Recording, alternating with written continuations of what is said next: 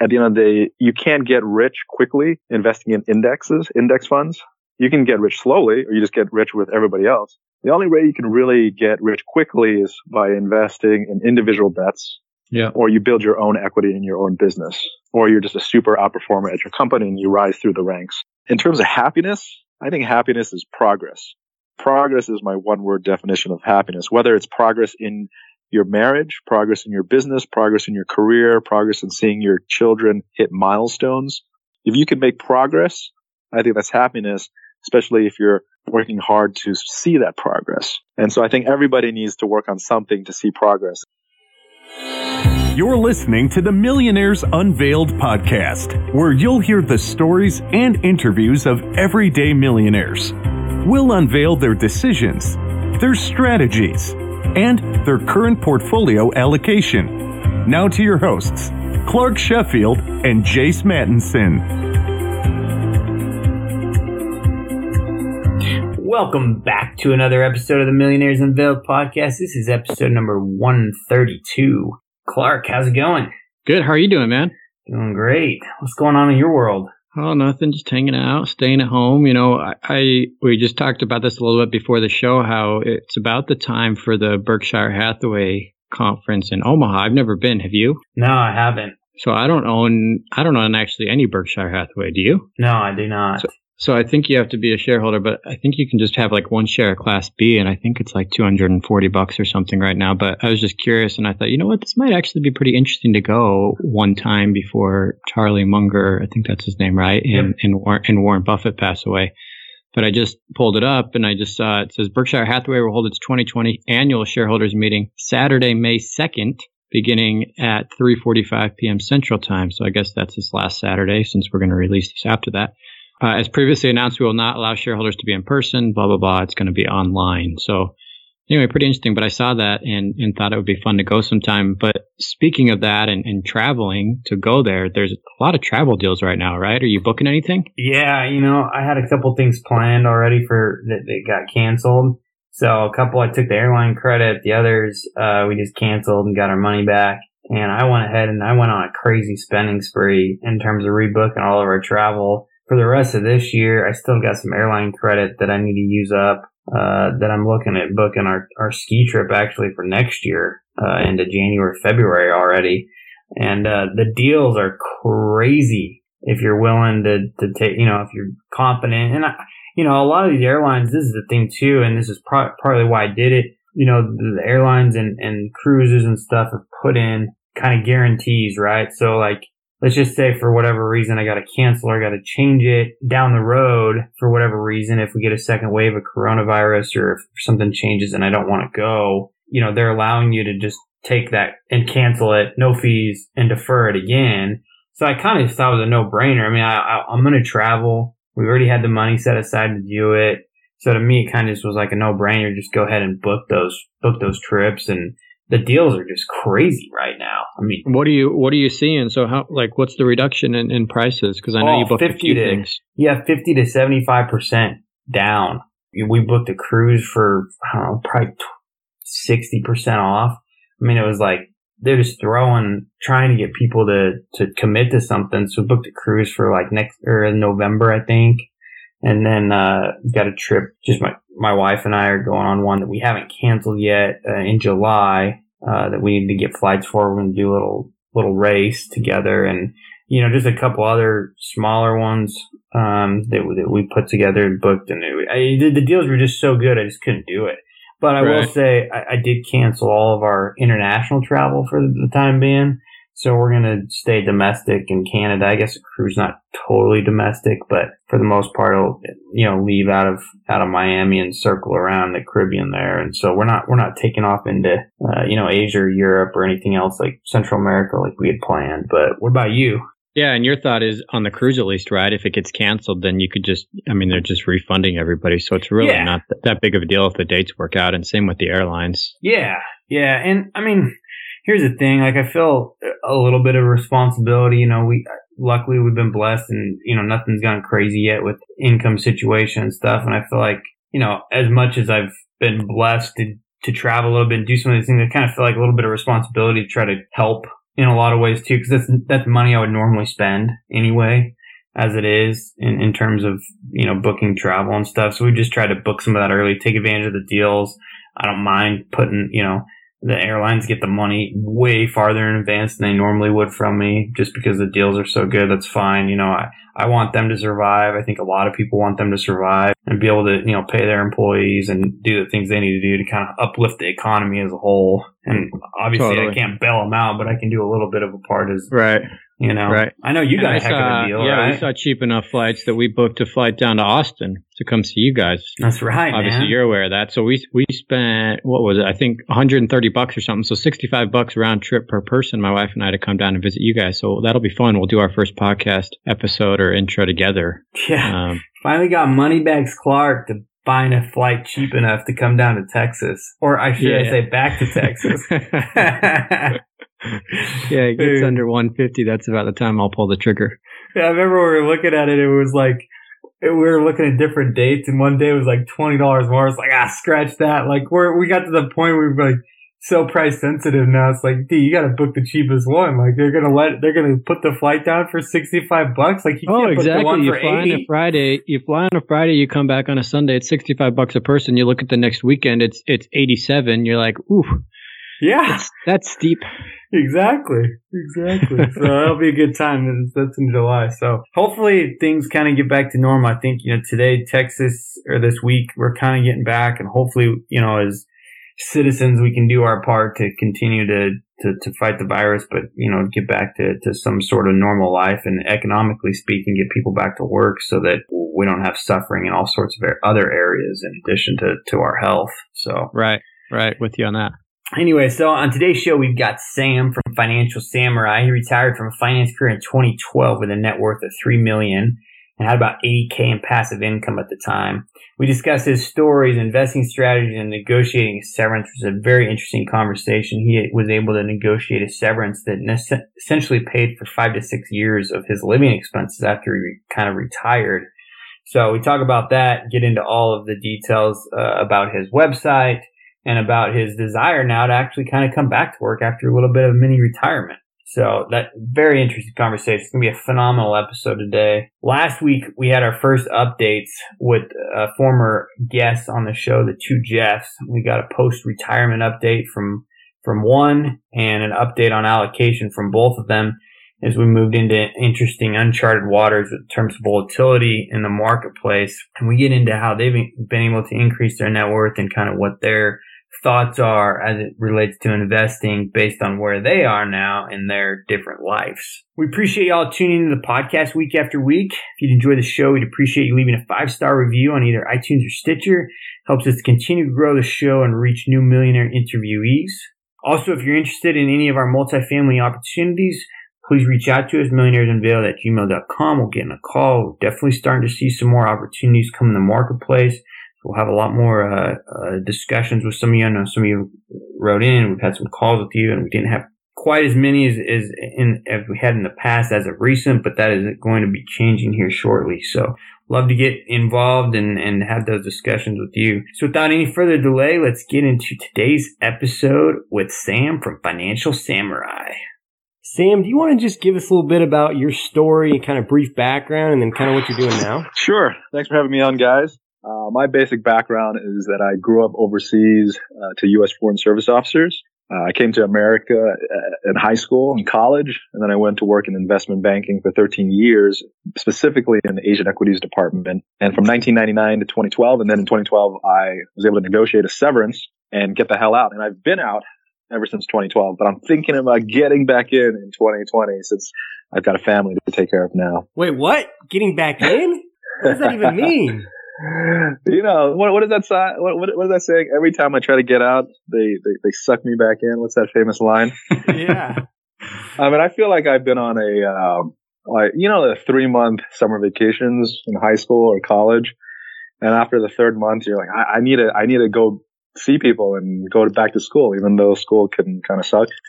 So I'm kind of like that, but it's just an 8-year time frame, and a lot has changed since I left in 2012. One, I had a kid in 2017. 2, we traveled everywhere, like everywhere you can imagine we traveled to. Well, not everywhere, but after like the 100th church in Europe, they all start looking the same. We've done everything we've wanted to do.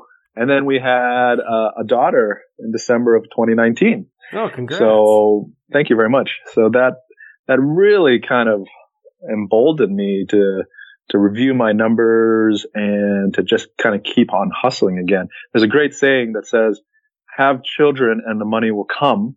And the saying is very true, because once you have children, it's like, your motivation goes through the roof to provide. And I think it's just a genetic disposition to ensure the survival of our species. Totally. So I kind of want to rewind here and get a little backstory on that and that decision that you've made and stuff. But roughly speaking, in 2012, your net worth when you retired was sitting at what now? $3 million, about $3 million. And it was generating about $80,000 a year in passive income, the semi-passive income. And then I had some income coming from Financial Samurai, the website I started in 2009. So I knew right then and there, I was like, well, I have like something I want to go to. So, I think I'd be okay. Instead of just retiring and doing nothing, I was like, all right, let's do Financial Samurai, right? Go travel and then see what happens. And then again, I had the severance package, which provided for 5 to 6 years of living expenses. Oh, wow. Yeah, I want to get into that too, because I think you're a major promoter of negotiating a severance, and it's been very successful for you. Obviously, if you had 5 to 6 years of living expenses negotiated when you left, it kind of gave you that cushion. But let's kind of rewind just a little bit. You left in 2012. In the last 8 years, driven you to kind of maybe return, other than having the 2 children? Let's see. Maybe just kind of wanting to try it again. So I've always wanted to be an entrepreneur. So even though I started Financial Samurai in 2009 and it's grown consistently every single year, I never really treated it as a business where, I see some people, all they do is focus on making money. And so they really treat their websites like businesses, right? They find new business partnerships. They write really boring articles, but that they're really geared towards affiliate income and all that stuff. And I never really wanted to do that, but I was thinking to myself, why don't I do that too? I mean, I can write my stories in my old saying fashion, weave in a story and some lessons learned to make it entertaining. But I can also produce a lot of the boring stuff out there to try to make affiliate income as well. So why not do both? So that's basically my plan for the next 6 months, is to try to optimize Financial Samurai a little bit better for revenue, and then see what I can do. And if I can do well, then maybe I won't go find a job. But if I can't do well, then maybe I'll go back to the salt mines. I don't know. That's interesting. So roughly, how were you invested when you retired, and is that allocation changed at all over the last 10 years, this bull market that we've been in? So it's always been kind of a third. So a third stocks, a third to a little bit more than a third, like 40 to 45% real estate. And then the rest, more conservative investments like CDs, money markets, and also now municipal bonds. So I've always been pretty diversified because I worked in the finance industry in equities. So I didn't want to leverage my career, my bonus, and all that. So I wanted to go away from equities as much as possible. So every time I got a bonus, I would try to invest in things mostly other than equities, so mostly real estate. But going forward, it's really interesting because we've had a 10 plus year bull market, and I just have a different kind of allocation philosophy right now. And that philosophy is really focused a little bit more on real estate, because real estate I found has lagged the equity markets, right? The equity markets, the S&P 500 was up 30% in 2019. But the real estate market, at least here in San Francisco, but actually many parts of the country, really lagged behind. And I think now with affordability up, because people are wealthier, thanks to the stock market, to the economy, to falling mortgage rates, I think the real estate market is going to try to catch up in 2020 and beyond. And so I'm looking to allocate about 50% of my incremental income to real estate, only about 20% to the S&P 500, maybe 5% to individual stocks, 20% maybe to bonds, and about 5% to venture capital. So the real estate, what kind of real estate are we talking? Small business, small single family, multifamily, something else? So I am, first of all, looking at panoramic ocean view San Francisco property, physical property to own. It's residential, single family homes, because I think single family homes in San Francisco with views are at a huge discount relative to the world. The big international cities that have view homes, they always trade at premiums at every other city, like Hong Kong, New York City, wherever. Whereas in San Francisco, these panoramic view homes are trading at discounts. And so I think there's a real great arbitrage as San Francisco becomes more and more of an international city. So that's one. I think it's a no-brainer to buy view homes of the ocean in San Francisco. And then two, I'm actively diversifying a lot of my real estate exposure to the heartland of America, to what we call 18-hour cities or secondary cities, because there is no monopoly on building the next San Francisco thanks to technology. San Francisco is also very expensive, right? And I think there's an affordability cap in certain areas.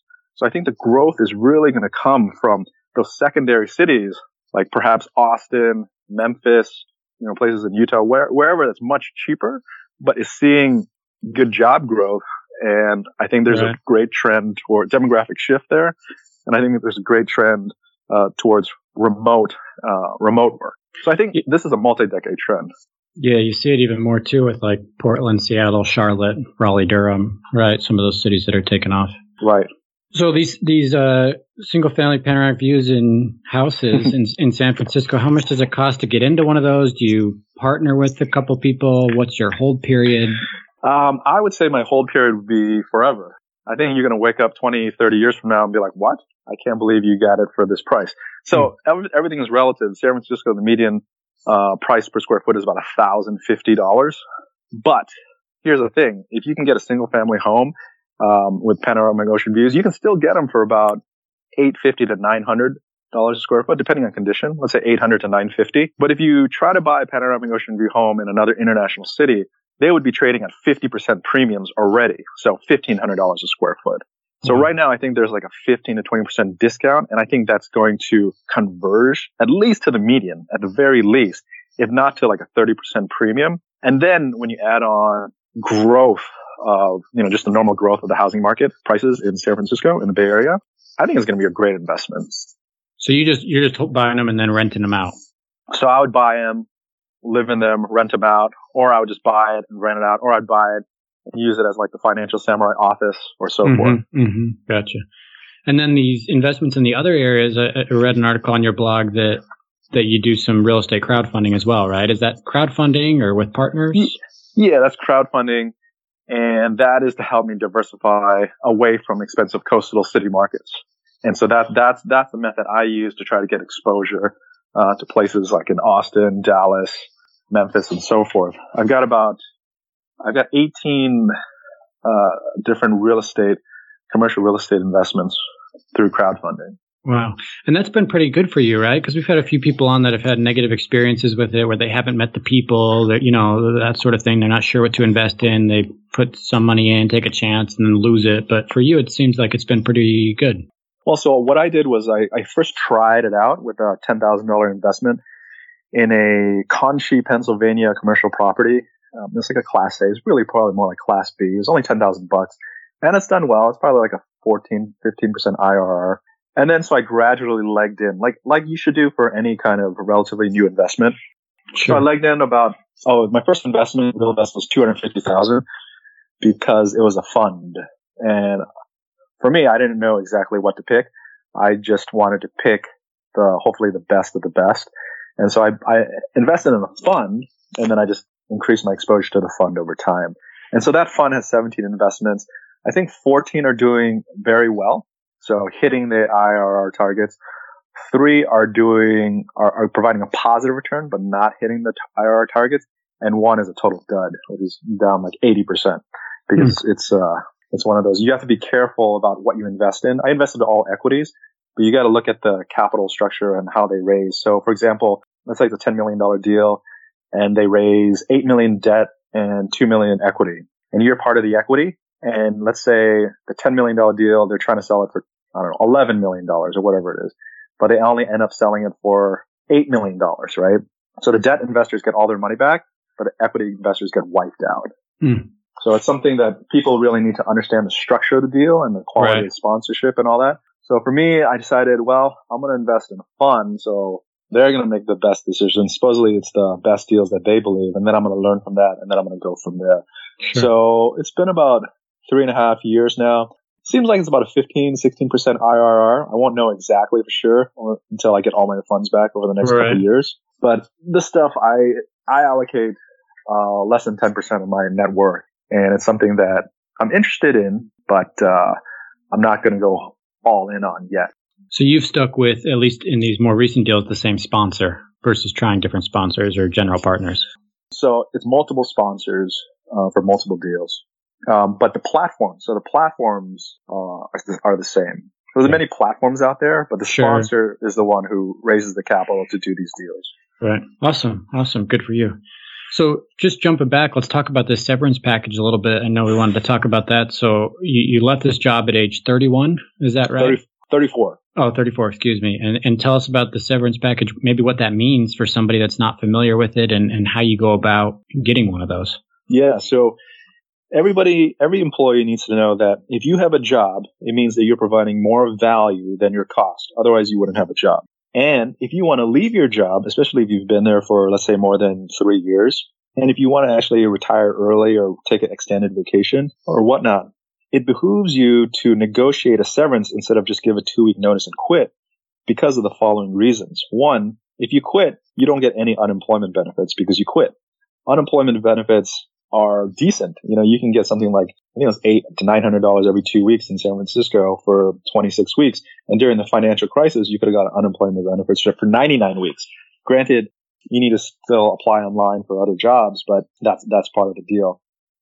Two, if you negotiate a severance, you can get a severance, right? It's a physical check that your company writes to you based on the number of years worked. So the general math is about a severance equals 1 to 3 weeks worth of pay per year worked. So if you work there for 10 years, you get 10 to 30 weeks of pay. And then, depending on how your compensation is structured at work, you can negotiate your deferred cash and your deferred stock compensation.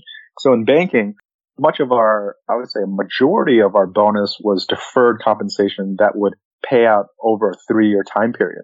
So if you left, you would lose out on 3 years worth of bonuses if you've been there for at least 3 years. And so I didn't want to do that. And that's what we call the golden handcuffs in banking and in many other industries where you have deferred compensation. So what I did was negotiated a severance to say, hey guys, I've been here for, how many years was I there for? I think it was 11 years. 11 years. Yeah, 11 years.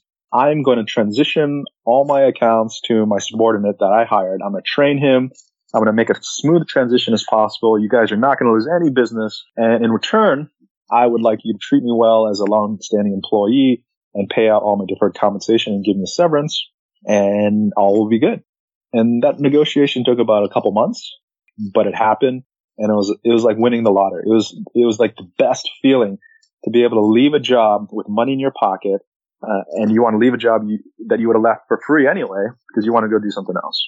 So sure. Anybody who wants to leave a job permanently and leave the industry permanently, there's no downside in trying to negotiate a severance by asking how you can help your employer smooth out the transition process. I've consulted with so many people, and a lot of people have read my book before, and they've all said, man, I had no idea this could be possible. And so it just really makes me happy to hear people try to fight for themselves during the exit process, because we're always fighting for ourselves during the entry process, right?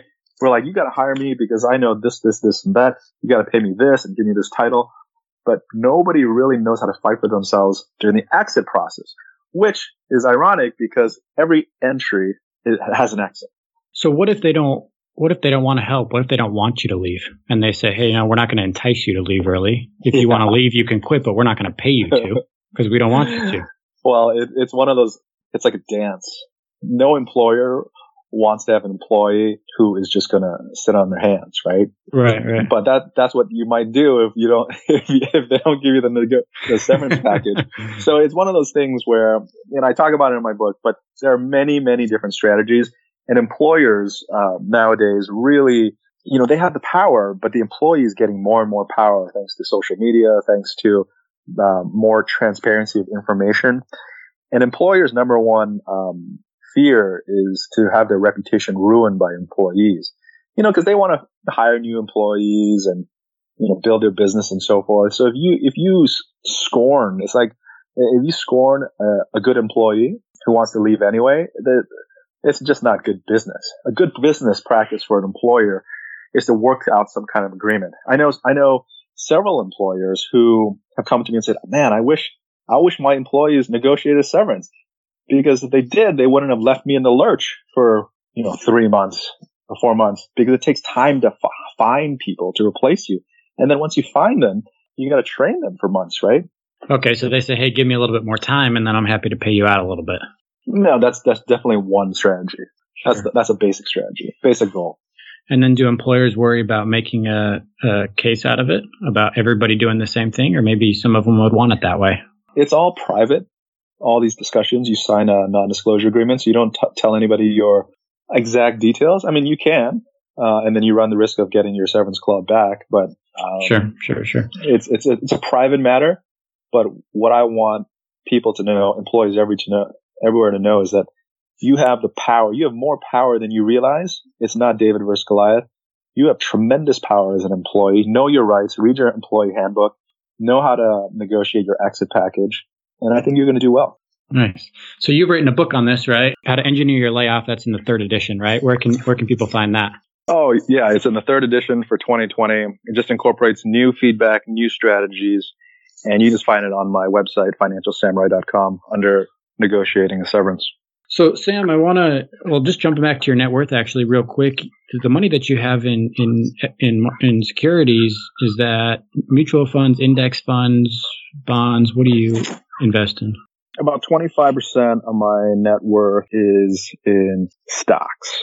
And I would say 80% of the net worth of the stock allocation is just in index funds in the S&P 500. And then 20% of that are in individual stocks like Tesla, Amazon. I live in San Francisco, right? So I'm too stupid to be able to get a job at any of these companies. So at the end of the day, I say, hey, I'm just going to still take advantage, and I'm going to own a portion of your company just through stock ownership, and then just ride the wave with you. Yes. And actually, that was one of the reasons why I bought as much San Francisco real estate as possible, because I knew it was a play on the growth of the tech industry, which I had no credibility or credentials to get in. So I said, you know what? I'm going to buy real estate as a derivative play on the tech industry, and I'm going to buy as many tech companies that I believe in as possible. And that's what I did. Well, Tesla's been actually a pretty amazing one, right? I think this summer it got down to like 180 or it was crazy. 187 or something, and now we're at 492 at the beginning of January. It was crazy. It was like I play softball with a friend of mine who's a preschool teacher. He's a preschool teacher, and he bought like a Tesla 3, and it was $52,000. I was like, what? How can you buy a $52,000 car as a preschool teacher? and I didn't ask him that, but I was like, okay, sure. I'm not going to let a preschool teacher, out hustle me. So I decided to go buy $52,000 worth of Tesla stock when he bought his car, and it was good. And then it went down to 180. I bought it at 280, and it went down to like 200 or 190. I was like, oh man, I should have listened to this preschool teacher. But yeah, we just held on. It's fine. I mean, it's all a gamble. Sure. But the way you invest in individual stocks is, the way I like to invest is you look at the company, you look at the founders, you look at how difficult it is to get into these companies, and you look at their product and their future and you look at the financials, of course, and then you make a bet. And so for 5% allocation, I just make a bet. And at the end of the day, you can't get rich quickly investing in index funds. You can get rich slowly, or you just get rich with everybody else. The only way you can really get rich quickly is by investing in individual bets. Yeah. Or you build your own equity in your own business, or you're just a super outperformer at your company and you rise through the ranks. So my whole, philosophy on Financial Samurai is financial independence sooner rather than later. And so that's what I've been trying to do and help other people too. Yeah, so let's dive into your story a little bit, because you did retire early and then you actually came back. And I think you're one of the few that, at least that I've heard, that said, hey, maybe I retired either A, a little bit too early, or B, I want more money. I mean, tell us, I guess, from the beginning here, what was your thinking in saying, hey, I want to retire early and I have this amount of money and I think that's going to be enough? So in 2012, I had $80,000 in relatively passive income plus online income that was growing. And I thought this would be enough. I didn't have any kids, and I thought, okay, let's see what life not working is like. And again, we fulfilled all our dreams and goals for those 8 years, and then since then we've had 2 children. And when you look at the cost of raising children in a place like San Francisco or New York, which are the only two cities that I've worked and lived in after college, it's very expensive. For example, our health insurance bill is around $2,400 a month. That's just healthcare premiums. And then, preschool for 2 kids is about $4,000 a month. And so I thought to myself, look, we're fine right now. Our passive income is around $250,000, $50,000 of which is our book sales. And we live comfortably off less than $200,000 gross in passive income. But in 3 years, will this still be the same? I doubt it, because tuition, healthcare costs, all sorts of important things are growing at 3 to 7% per annum. And I always want to stay ahead of the curve. So I know I've gotten a lot of pushback and ridicule saying, what a failure I am. And that's fine. But I'm not thinking about just right now. I'm thinking about always 3 to 5 years in the future to see what else might happen out there, because you just don't really know. And at the end of the day, I think it's really exciting to try to provide for a family. I think there's no greater honor. And so my goal is to try to accumulate another $1.5 million in capital without having a day job, really. My wife and I don't work over the next 3 years. And that'll be $500,000 a year on average, right? And I think it's going to be fun, because if I can get to $1.5 million, it'll generate about $60,000 in gross passive income, which would cover all these incremental costs after we've had our baby girl. Sam, that's kind of an interesting perspective. You want to generate an additional $60K in incremental income. And I know we talked a little bit before the show about that $60K number. That's basically kind of what the average household income is in this country. How are you going to go about doing incremental income, and how would somebody who's just starting out think about generating incremental income, whether or not they have a day job or not? Well, I think it's important, first of all, if you have a day job, to not believe that that's the only income source you should have. You should have multiple income sources, especially in 2020 when the internet allows you to make more money so much easier. This is not, 1990, it's 2020. So you should have at least one other income stream besides your day job income, at least. And then you should have goals. Like, I have specific reasons why I want to generate an extra $60,000. And those specific reasons are to cover healthcare costs and tuition costs. And also probably more food costs and probably more costs for a bigger house, because, we have more people in our family now. And so I have a specific reason why I want to generate $60,000 more in passive income or retirement income, or $1.5 million. And then you systematically break it down after you have a target date. So I have a 3-year target date. And then, so I break it down on, okay, after, 6 months, I should be generating an additional $850 a month in incremental revenue to get to my $6,000 target. After 6 months, I should be generating, or I should have accumulated an extra $250,000 in capital to get to my $1.5 million target. It's a very systematic way of doing things, and you've got to look at your strengths and you've got to work on your weaknesses. So for myself, I know that I spent 10 years building the Financial Samurai platform. I've treated it more 70, 80% fun, 20, 30% business. And now I'm thinking, well, you know what? Why don't I treat it more like a business, like 50-50 at least, to see if I can monetize the brand, build the brand, grow the site, and see if I can find more partnerships and so forth. And if I can do that, great. And then I'm going to look at other employment opportunities. Because employment is actually fun if you really find something that's awesome, that gives you the flexibility and pays you well and provides all these benefits. And I think employment is really fun if you don't actually have to really work too. Think about that. If you're just doing it because you love the team, you love the mission, and they're going to pay you $250,000 a year, that's pretty good to me. Yeah. So as people approach early retirement, and if they take a similar path to you, based on what you've lived through and kind of described here on the show so far today, do you think the 4% rule holds true to somebody who wants to retire? Is that enough? So the 4% rule is an old rule when interest rates are much higher. You look at the 10-year bond yield now, it's at 1.9%. So I would say the 4% rule is aggressive. You probably want to do more the 3% rule to be more conservative or more real. But math is easy, and it's easy to kind of fall in old ways. 4% is fine. My ideal withdrawal rate in retirement is to never touch principal. It's either to never touch principal or start touching principal after you've achieved 11.58 million per person, because that's the estate tax limit, I believe, for 2020. So every dollar over 11.58 million is taxed at around 40%. So why hoard money after that? You should spend it, give it away, help other people. Do you think it's valuable for somebody to look into geo arbitrage as they approach a potential early retirement or even just retirement in general? Is that something that should be part of somebody's plan, and if so, how would they plan for that? Yeah, I think geo arbitrage is a no-brainer if you can do it. I think the proper geo arbitrage strategy is to geo arb your city first, and then your country, and then the world. I don't think you have to go from your city to a different country. Just right here in San Francisco, there is a 40% spread in terms of rent and housing price, average housing price costs within a 7 by 7 mile radius.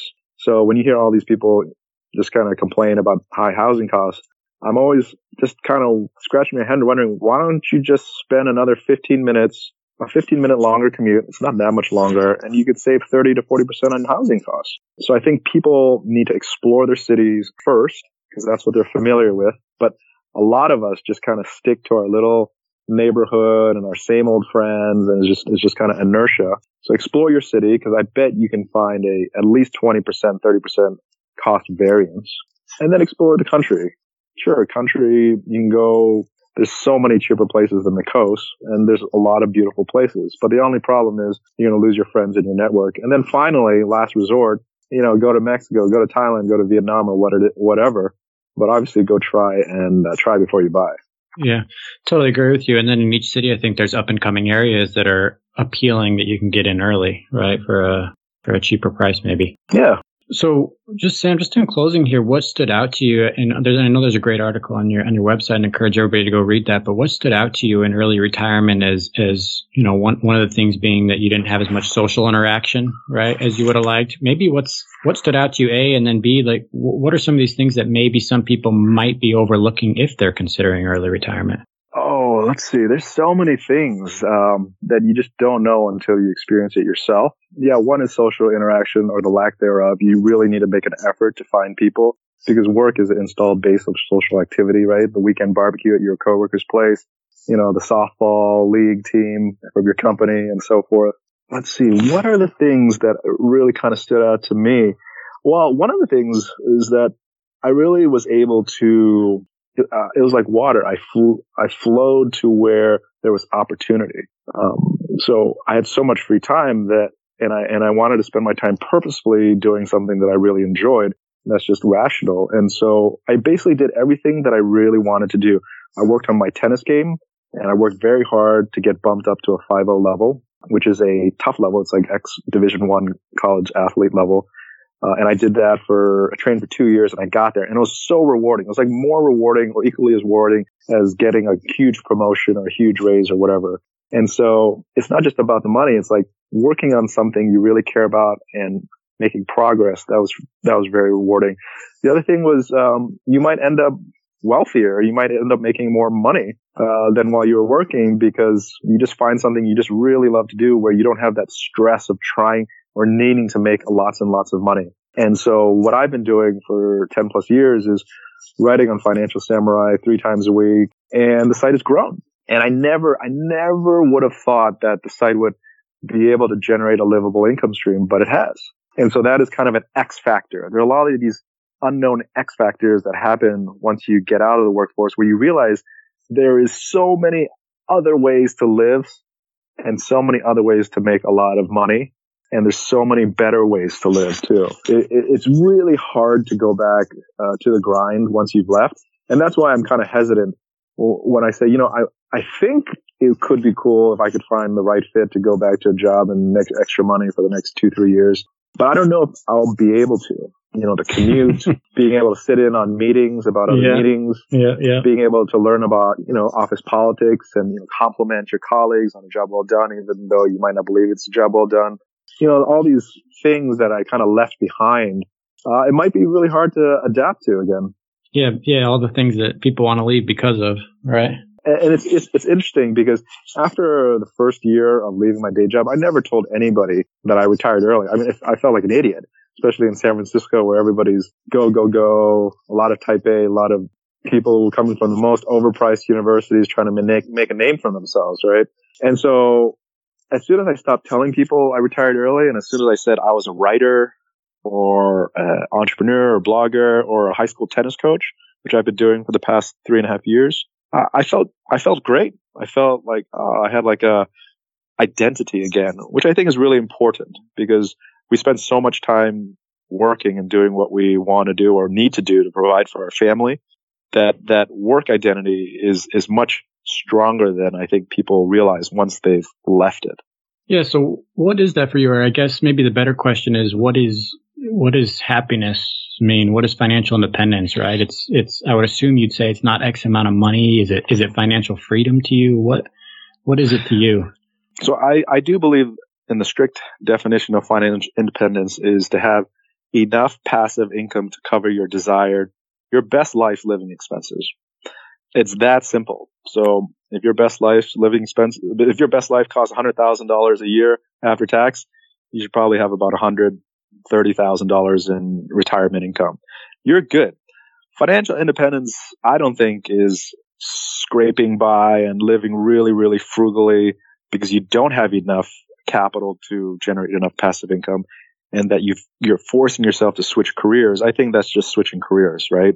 And I think that's a criticism a lot of us get in the community where people say, oh, you just went from working in marketing to blogging or podcasting or whatever. And that's really valid criticism.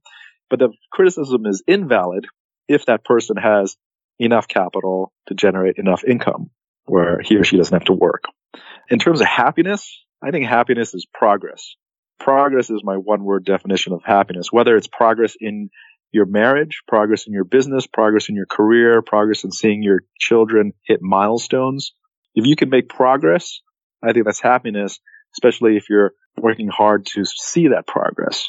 And so I think everybody needs to work on something to see progress. It's like I get tremendous joy out of planting plants and watering them and seeing the progress of them growing over the 1, 2, 3 years. It's just really rewarding.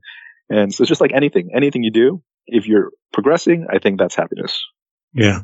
Yeah, I think it's great. And I think you can progress, obviously, at multiple things at the same time, right? Yeah, for sure. What age did you hit a millionaire status? Do you remember? I was 28. I remember getting into the office at 5:30 in the morning in 1999 and then working until like 7:30 and then sometimes until 9:30 because I worked international equity. So I had to talk to the people in Hong Kong and stuff. And then I remember after a month, I was like, there's no way I can last this long. And I just remember having to tell myself I couldn't last. So I better save as much money as possible. So I saved from the get-go half my paycheck or every other paycheck, right? Which leads to 50% savings rate. And then I saved or invested 100% of my year-end bonus because I just had to get out. Awesome. Well, good for you. And congrats on your success financially and both with the website. Everyone, again, that's Sam from Financial Samurai. Check it out at financialsamurai.com. Sam, thanks so much for your time, for coming on the show and sharing your story. Hey, thanks a lot, guys. And I'd love to speak to you guys again. Thanks, Sam. Thanks for listening to the Millionaires Unveiled podcast with Clark Sheffield and Chase Mantenson. For more stories, investment opportunities, and information, check out our website at millionairesunveiled.com. See you next time when you'll hear from another everyday millionaire.